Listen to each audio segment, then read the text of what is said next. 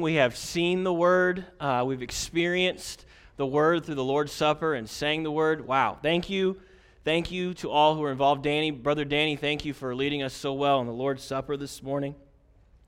My favorite hymn is usually the one that's right in front of me that I'm getting ready to sing. And my favorite scripture is oftentimes the one that I'm getting ready to preach. Exodus 13 is where we're going to be today, and it is very powerful, and we've got a lot of ground to cover. There's a lot of application here, so let's just hold on tight. Let's see what the Lord has for us this morning. I titled this sermon, Do This in Remembrance of Me. Do this in remembrance of me. God, in His kindness and His providence, allowed me to grow up in Posey County. I see a lot of new faces. I'm Pastor Kurt, if you don't know who I am. I began attending this church when I was 3 years old with my parents. My dad got out of the military and got a job at GE, which is now Sabic, and we moved to the area, and upon the recommendation of a family member, we tried this church out, and this church has been ups and downs and a lot of changes and things that go on, all for the better, really. But I had the privilege of growing up in Posey County, and I do count it as a privilege. While far from a perfect place, I find it very difficult to find anything that compares with a Posey County fall. It isn't because of anything evidently sensational. It's not because of Koontz Fest or River Days or the Fall Festival or anything like that. It's because my senses are engaged everywhere I turn, and those senses are tied to deep emotional ties to my land and my people. The whirring of the corn dryers and the smell of corn dust takes me back to sitting on the old red toolbox in the big red combine listening to David Bestie laugh at his own jokes. Or the swelling of pride in my 8-year-old chest as his father, Paul Bestie, let me drive the grain truck along the edge of the field. The sweetness of Farview cider. And it is Farview, not Fairview. For you Vandenberg County people, it is Farview Orchard. Farview cider on my lips takes me back to cruising down Springfield Road on a Saturday morning with my mom, excited to catch a taste of that liquid gold. The smell of Posey County ash wood burning in a wood stove to take the chill off the morning reminds me of cutting firewood with Brother Lloyd Yunker when he was well into his 90s. Lloyd could run a tractor bucket better than any man I have ever known, and still that I do know. The pink sunsets and the crispness of the night air remind me of all the Friday night lights, all the time I spent under the Friday night lights on Memorial Field, right in the middle of Mount Vernon. And I could go on and on and on because this is how God has wired us. We are inherently nostalgic beings. He has given us amazingly complex senses tied to amazingly complex memories and brain function so that we can remember and we can feel a deep sense of connection and ties to each other and by His grace to Him. And this is what Exodus 13 is about. God, through Moses, is writing this as a way of etching into the memory of God's people the delivering of them from the bondage of slavery in Egypt. God is instituting events in their calendar that will take them back and engage their senses that they might remember. Now, Moses is most likely not writing Exodus in real time.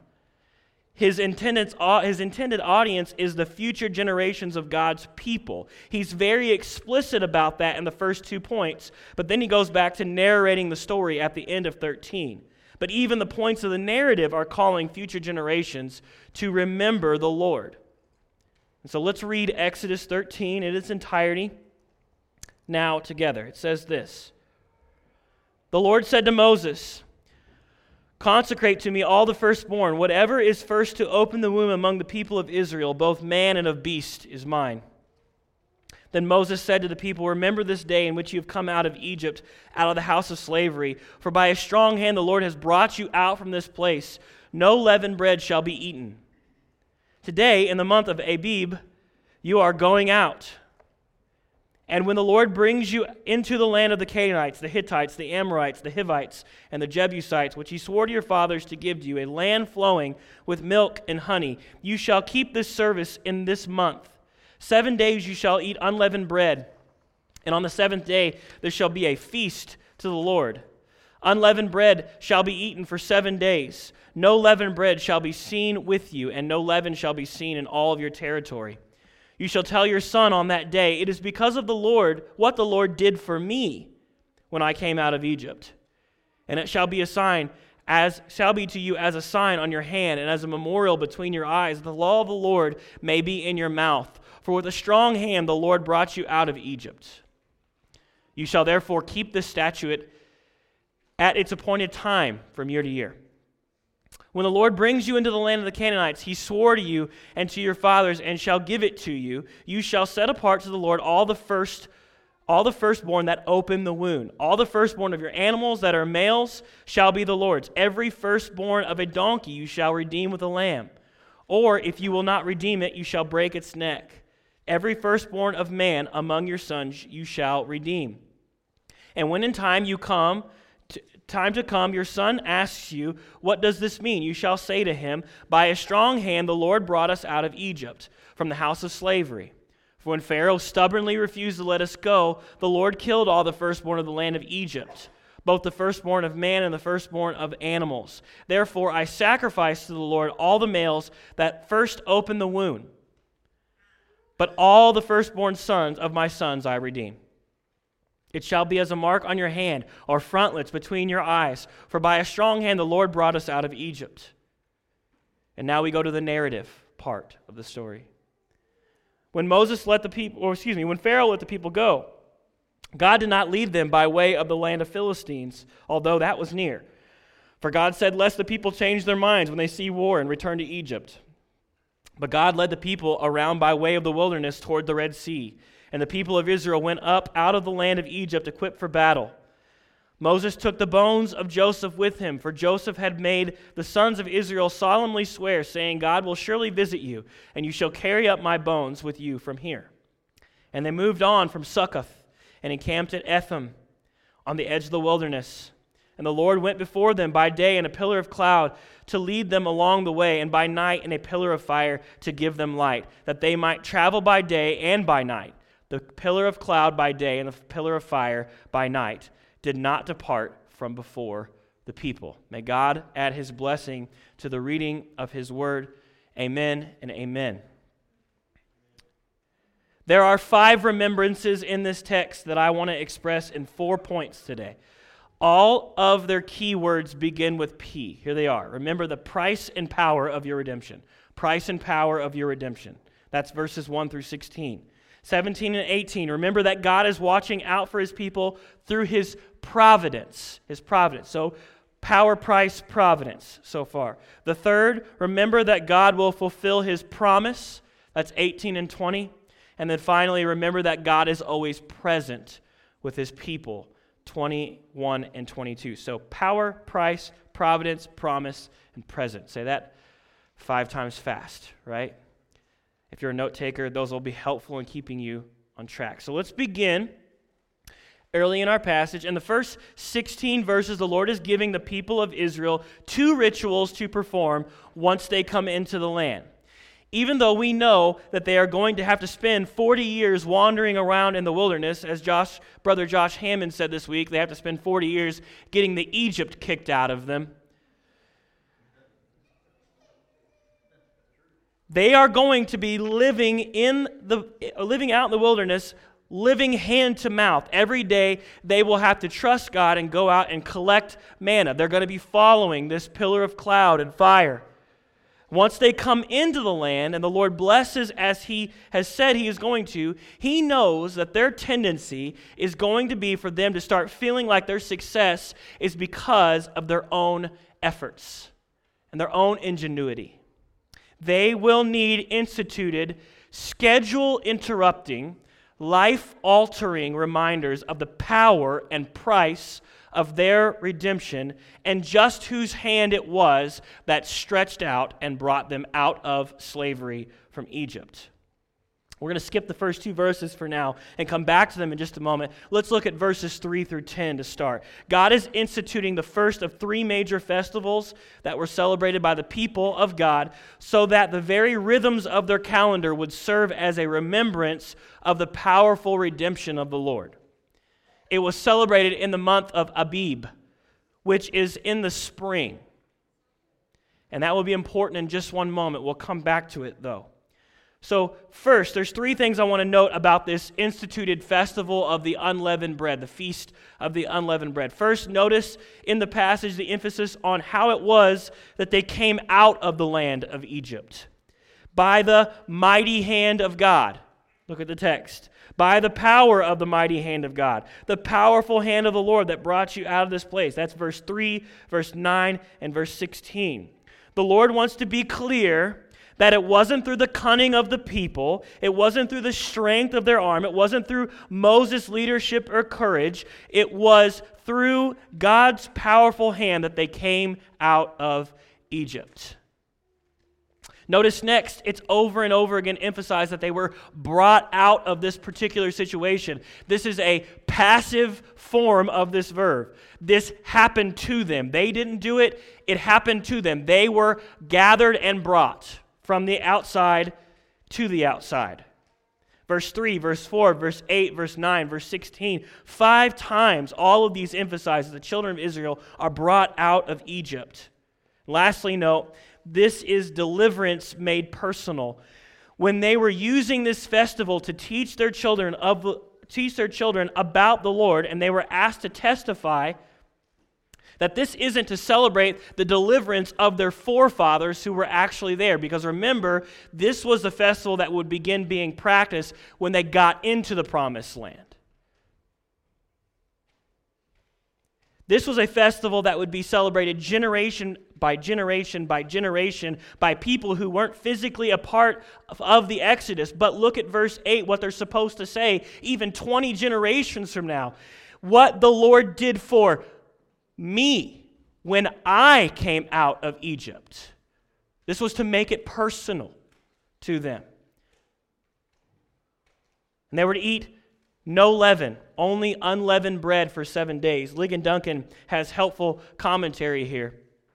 Not bad for a Presbyterian. It says, God is giving Israel a concrete way of remembering and expressing what he has done by depriving themselves of the normally leavened bread. They are remembering the bread of haste that they had to make in the wake of God's deliverance in the Exodus. So just as we have a rationale for fasting, in that the bodily deprivation reminds us of our need of the Lord, and this impels us to pray to him, also the leavened bread reminds them of the work of God that he has done in bringing them out of the land of Egypt. This is the power of God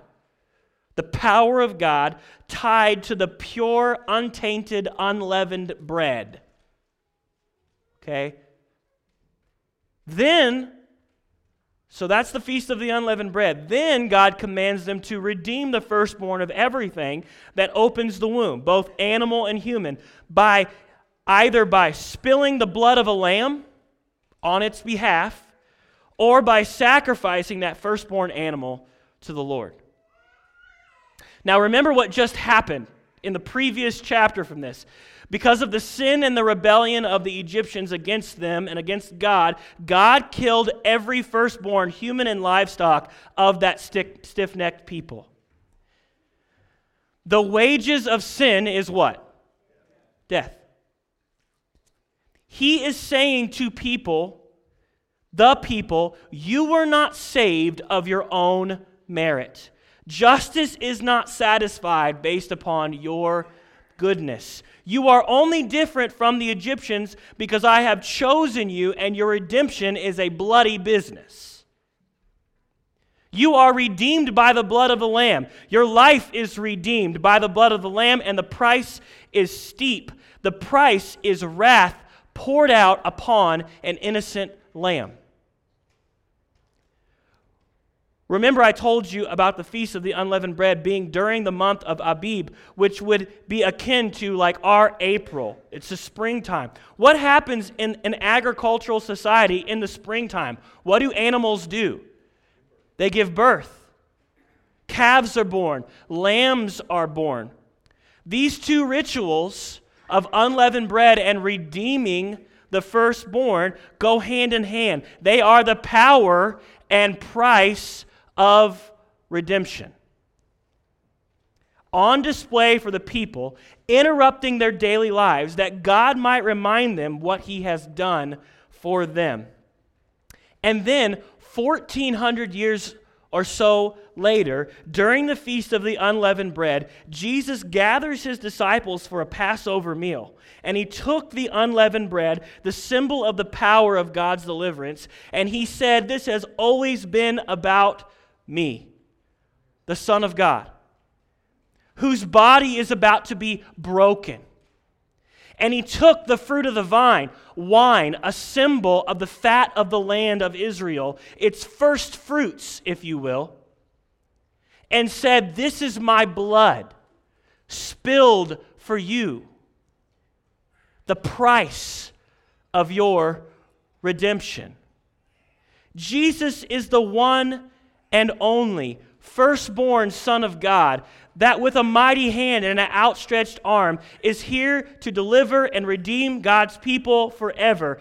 Brothers and sisters, behold the Lamb of God who takes away the sins of the world. And He was saying, from now on, whenever you eat this bread and drink this cup, don't remember the temporary deliverance of earthly Israelites from Egypt. Remember the eternal deliverance of heavenly Israelites from the clutches of sin and death. And thus we have the Lord's Supper. And this is why I am an advocate for a robust Lord's Supper. Coming and taking the supper with brothers and sisters in Christ is an intentional inconvenience.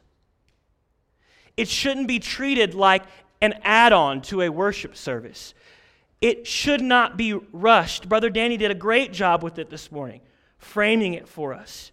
We must take it as often as it is feasible, and we must perform it with great intentionalism and great sincerity. We must guard it. You must be picky about the men who serve it to you.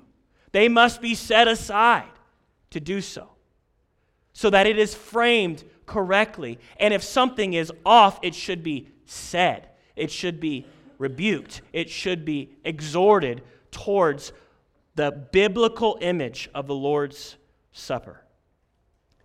Without systematized, intentional, rhythmic, calendar-impacting, meaningful reminders, we are prone to wander, like the Israelites, prone to leave the God who delivers by His mighty hand and His outstretched arm. There's one more aspect to these remembering ordinances that God is giving to His people in Exodus 13 before we move past them into the narrative portion of this text. And both the Feast of the Unleavened Bread and the consecration of the firstborn, Moses mentions their use as teaching tools for the next generation. Really, more than teaching tools. He wants them to be like, what's it say? Frontlets between your eyes, or markings on the back of your hand. Have you ever written something on your hand so that you'll remember it? Really important, like don't forget, right? Or maybe wear a piece of jewelry on your hand, like a bracelet or a wedding ring, to remind you of reality, keeping you mindful of the roles that you have, the promises that you have made. The object here isn't that a couple times a year they would go through these motions and remember while they were performing, just as they were that for that week, they were just performing these ordinances before God. Rather, the goal is that they would form strong memories around these calendar events, and bonds with each other and with the Lord would be tightened. these rhythmic rituals given to them by God would serve as a tool to disciple the next generation and the next generation and the next generation and so on and so on and so on. And Paul picks up on this same concept in Ephesians chapter 6, verse 4. If we could throw that up there real quick on the screen. Ephesians 6, verse 4. This is important, so I want to look at it. It says, "Fathers, do not provoke your children to anger, but bring them up in the discipline and instruction of the Lord." That word discipline is the Greek word paideia. Paideia. And it's a whole concept. There have been volumes written on the concept of paideia. This concept it really is another whole sermon, but suffice it to say that it is defined by building an all-encompassing culture around a child that shapes not only their immediate thoughts, but the lens by which they view the entire world. That is paideia. A good teacher not only gets students to ask questions and engage with the material in the classroom, but also around the dinner table and are with their friends when they rise up and when they lie down and when they walk by the way. This is paideia. The Lord is building holy calendared rhythms to create a paideia for the people of God coming out of Egypt. And He has done that for us too. Remember the Sabbath and keep it holy. Remember the Sabbath and keep it holy. Work 6 days. Come gather out with the Lord's people on the Lord's day.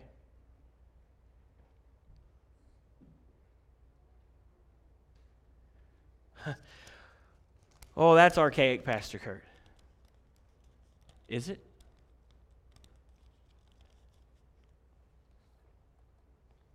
Let me tell you something about it. It works. We're Americans, right? We like pragmatism. Do what works. 6 days working, 1 day worshiping the Creator. It works.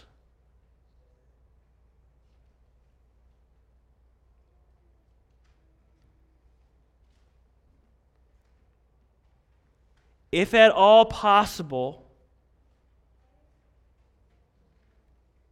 and you get one scheduled day off of the week, trust me in this, test me in this, schedule it for Sunday. Schedule it for Sunday. When considering a position, be sure to factor in whether that job will keep you away from the Lord's people on the Lord's day. We take the Lord's Supper on the first day of the month in this church. 1 Corinthians chapter 11, verses 27 through 29 is the text that you can use to prepare yourself for the Lord's Supper. Prepare yourself for it. Show up for it with excitement to remember our Passover lamb. And when your sons and daughters ask why they can't be on the travel all-star baseball, soccer, wrestling, dance team that plays all its games on Sundays, don't hem-haw around and feel guilty about it. Tell him, because with a mighty hand and an outstretched arm, our Lord Jesus Christ delivered us from hell and gives us eternal life. It's the paideia. Give him the goods. He defeated death and rose from the grave on a Sunday. It's his day, and we gladly and with great joy in our hearts spend it with him, concerned for him. It's paideia. The calendar is a big part of the paideia culture of your home. What you do and where you spend your time communicates to your children what is important according to your worldview. Teach a child in the way he should go, and when he is old, he will not depart from it. Bind redemption and deliverance between his eyes and write it on his hand. Sing it to them in the cradle. Preach it to him in the pews. Read it to him at the supper table. And by God's grace, he will sing it to you as your voice fades. He will read it to you as your eyes dim, and he will preach it over you as you lie in the grave. That's paideia. God is giving his people that gift, remembrance, and he has given us that gift as well. Let's use it. Let's use it. Let's not glean what we feel is right from what the culture says is right. Let's glean our schedules from the Word of God. Can I get a witness? And let's watch as he blesses us for it. Let's stop making excuses and just obey. Just obey. Moses now shifts gears from instituting these remembering rituals for when they are in the land and jumping back to the narrative of what is going on as they are leaving Egypt. But keep in mind that Exodus is written for future generations, so he is still helping them to remember what God is doing for his people as he is calling them to faith. So the second remembrance. Remember that God, this is verse 17 and 18, remember that God is watching out for his people through his providence. Through his providence. And this is referring to the way that God took them up out of Egypt.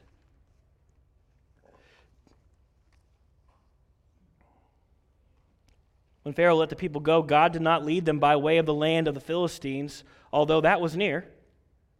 For God said, lest the people change their minds when they see war and return to Egypt. But God led the people around by way of the wilderness toward the Red Sea. And the people of Israel went up out of the land of Egypt equipped for battle. God knows his people, and he rules mindfully of their needs. Our sovereign God who rules everything in the universe. Moses is telling us that God takes into account the weaknesses, the vulnerabilities, the circumstances, the fears and desires of his people. He takes into consideration his people as he rules the world. Moses spells out for us here that God did not send his people by way of the land of the Philistines.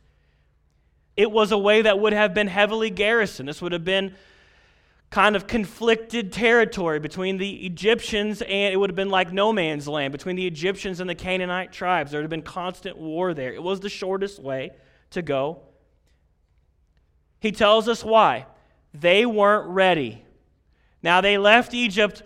It did say they left ready to fight. But God said, they're not ready for that fight. So I'm not going to take them that way. They weren't ready for that kind of war. They would have fled back to Egypt at the first sign of trouble of that magnitude. Think about it. God doesn't send them the quickest way. In his providential kindness, he sends them into the wilderness away from the carnage of the north. And he sends them to the edge of the Red Sea so that what can happen? What happens next? Pharaoh comes out with a great big army and pins them right up against the side of that thing. And then what happens? He delivers them again. Is there not a mighty application for us here about the providence of God? There is nothing that takes place outside the plan and purview of God. He works all things together for the good of those who love him. When he puts you in a hard spot, brothers and sisters, he has orchestrated that hard spot. He has tailor-made it just for you. No more than you can handle, because he's taken that into consideration. He has tailor-made that hard spot for you. For your good. For his glory. Furthermore, remember this.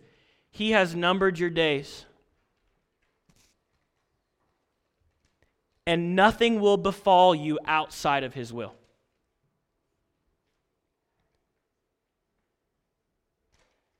That knowledge, what I just said is, the implications are immense. That knowledge that you are, let's just say it, invincible until he calls you home.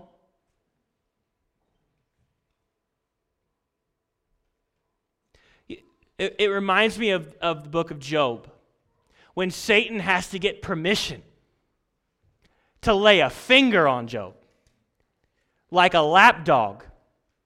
He yups for table scraps from God, from the sovereign God of all the universe.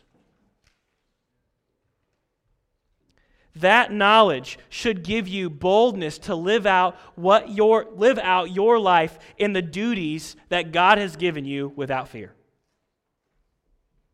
You are invincible until He calls you home. This is the underpinning of what Paul is saying when he says to live is Christ and to die is gain. It's all in His hands. And Moses continues the narrative on. Remember, thirdly, so we have remember the power and the price of redemption. Remember the providence of God. Thirdly, remember that God will fulfill His promise. Verses 18, 19, and 20. Really, it's just 19 and 20. This is a weird little couple verses. Moses took the bones of Joseph with him.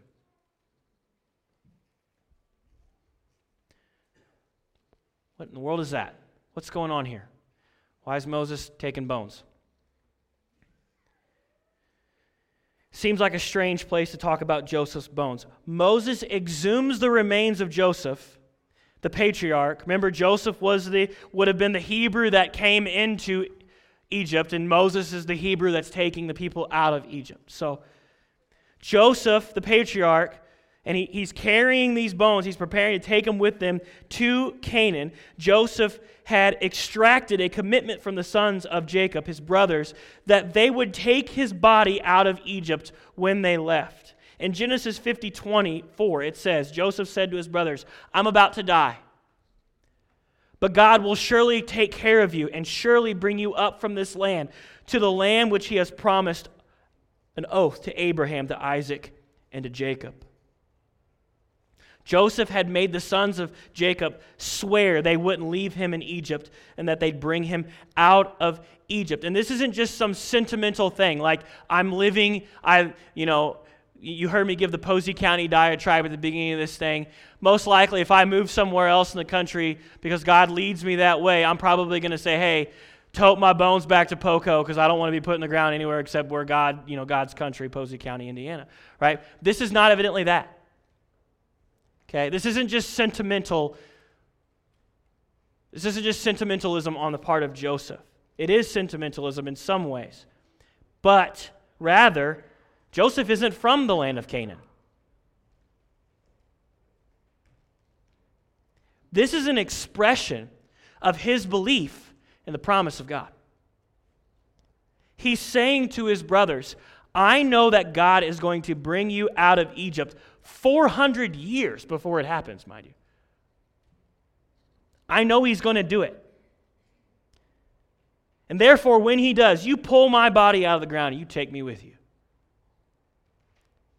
This is an expression of the faith of the patriarch, and I'm not just making this up. Hebrews 11:22, Joseph is mentioned in that hall of faith passage in Hebrews 11 exactly for this reason. By faith, Joseph, this is what Hebrews 11:22 says, by faith, Joseph, when he was dying, made mention of the exodus of the sons of Israel and gave orders concerning his bones.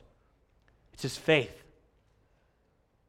God's promises that are coming to pass and fulfilling the promise to Joseph is a visual representation of God being a promise-fulfilling God. Joseph had faith in God in his life and in his death. He lived and died in such a way that he believed the promises of God. There is a serious application point for us here as believers, brothers and sisters. Remembering and believing in the promises of God should impact the way that we live, obviously, right? But it should also impact the way that we die. God has promised, here's the promise. God has promised that Jesus is going to return and the dead in Christ will resurrect, and just as Jesus' body was glorified, so shall ours be as well. That is Orthodox Christian belief. The belief is in the bodily resurrection of the dead. This is the reason that historically Christians bury their dead and do not intentionally destroy their bodies. I'm not saying that God lacks the power to reconstitute human remains on the day of the Lord. He can and he will do that. But a Christian funeral, as with all of our worship, is about testifying to the living people that are gathered in about the sure and certain promises of God. And a powerful part of that ceremony is laying a body to rest in anticipation of the day that Christ will come and the dead will rise. So we, like Joseph, have the opportunity in our death to declare our faith in the promises of God to our loved ones, to help them remember that God has made promises to his people and that he is going to keep them. Therefore, brothers and sisters, I exhort you this morning, if you have not done so, make a plan for your funeral service. I got some weird looks from a gathering of teenagers a couple weeks ago because I said, hey, you guys are going to die. 1 out of 1 people die. Right? You're going to die. I'm going to die. Make a plan for your funeral service. When you are making that plan, seek to exalt Christ and lift up his promises with every aspect of that service. Make your wishes known, like Joseph did, that you want Christ exalted and you want his promises made clear at your funeral and with the treatment of your remains. Pastor Matt and I are happy to help you think through that, and if the Lord gives us enough days, it will be our joy and privilege to honor your wishes to you, made in faith, just as Moses honored Joseph. We do not live as unbelievers, brothers and sisters, and we do not die like them either. We are the ones who have hope. We have promises that are ours. Let us live and die like it, remembering and hoping in the sure and certain promises of God. I keep my funeral wishes in a cabinet in my office. If you outlive me, make sure you bring your cough drops that day because you're going to sing a lot. Okay? And clear out your schedules because it's going to be long, all right?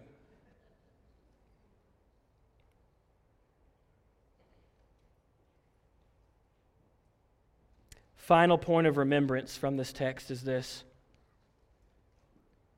So it's power and price. It's power and price. It is providence, it's promise, and it is presence. Remember that God is always present with his people. Remember, this narrative was to help them remember God's providence, promises, and finally, he's giving them his presence. And the pillar of cloud and a pillar of fire, his powerful presence was made known to them day and night. It was a visual representation of him. Verse 22 indicated the continuous nature of this presence. That's why cloud and fire. During the day and during the night, it was always there. It never went away. There are several places in the Old Testament where clouds and fire are associated with the presence of God. In the New Testament, Jesus makes it clear in John 14 and John 16, and Paul makes it clear in 1 Corinthians chapter 3 and Ephesians chapter 3, that the manifestation of God's nearness to us now as new covenant believers is no less spectacular, but actually greater than the pillar of cloud and the pillar of fire. In John chapter 16, Jesus says that the reason that he sent his Holy Spirit, the Comforter, was in order that we might enjoy the continual comfort and presence of God. And in Acts and in 1 Corinthians, it's made clear that the Shekinah glory of God manifested here in Exodus 13 as fire and cloud, manifested in the tabernacle later on with Moses, now takes residence where? in the heart of every single believer. That's how near God is to you. Remember with me this morning, what did Jesus say? I will never leave you nor forsake you. He's there. He's with us. It's not only the incarnation of the Son in which he draws near to us to show us his presence in the supper, but also it's the indwelling of the Holy Spirit in which he makes God to be present with you, comforting you, strengthening you, guiding you, stabilizing you, giving you peace, even as we walk through the wilderness or through the valley of the shadow of death. Remember, God is with you. Boy, that sounds so cliche, doesn't it? But it's not.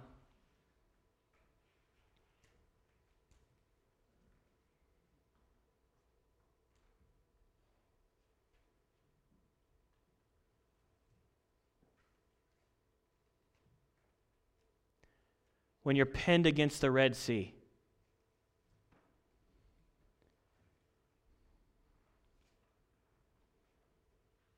man, we're blessed people. You know that? Like I was thinking about this the other day. There's just really, God has really protected us from just great tragedy in this church family. I've been here for a while, and I can count on one hand the number of times there's just been tragedy. But it'll come. God will orchestrate for you, for us. He will tailor-make suffering for our good, and he will pin us against the Red Sea so that he can deliver us from it.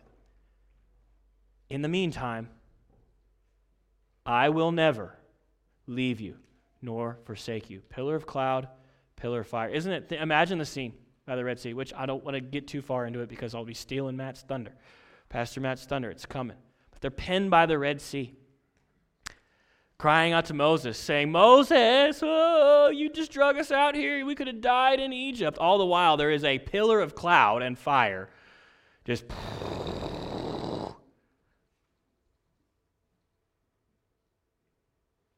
remember God's presence with us, in you. So what do God's people need to remember that will guide them whether they wander in the wilderness or they dwell in the promised land? Remember that we are redeemed by the power of God and at a steep price. Remember that God is watching out for us through his providence. Remember that he keeps his promises. And finally, remember that he is always present with us. Brothers and sisters, let's take about 30 seconds to meditate on these things, and I'll close this in prayer.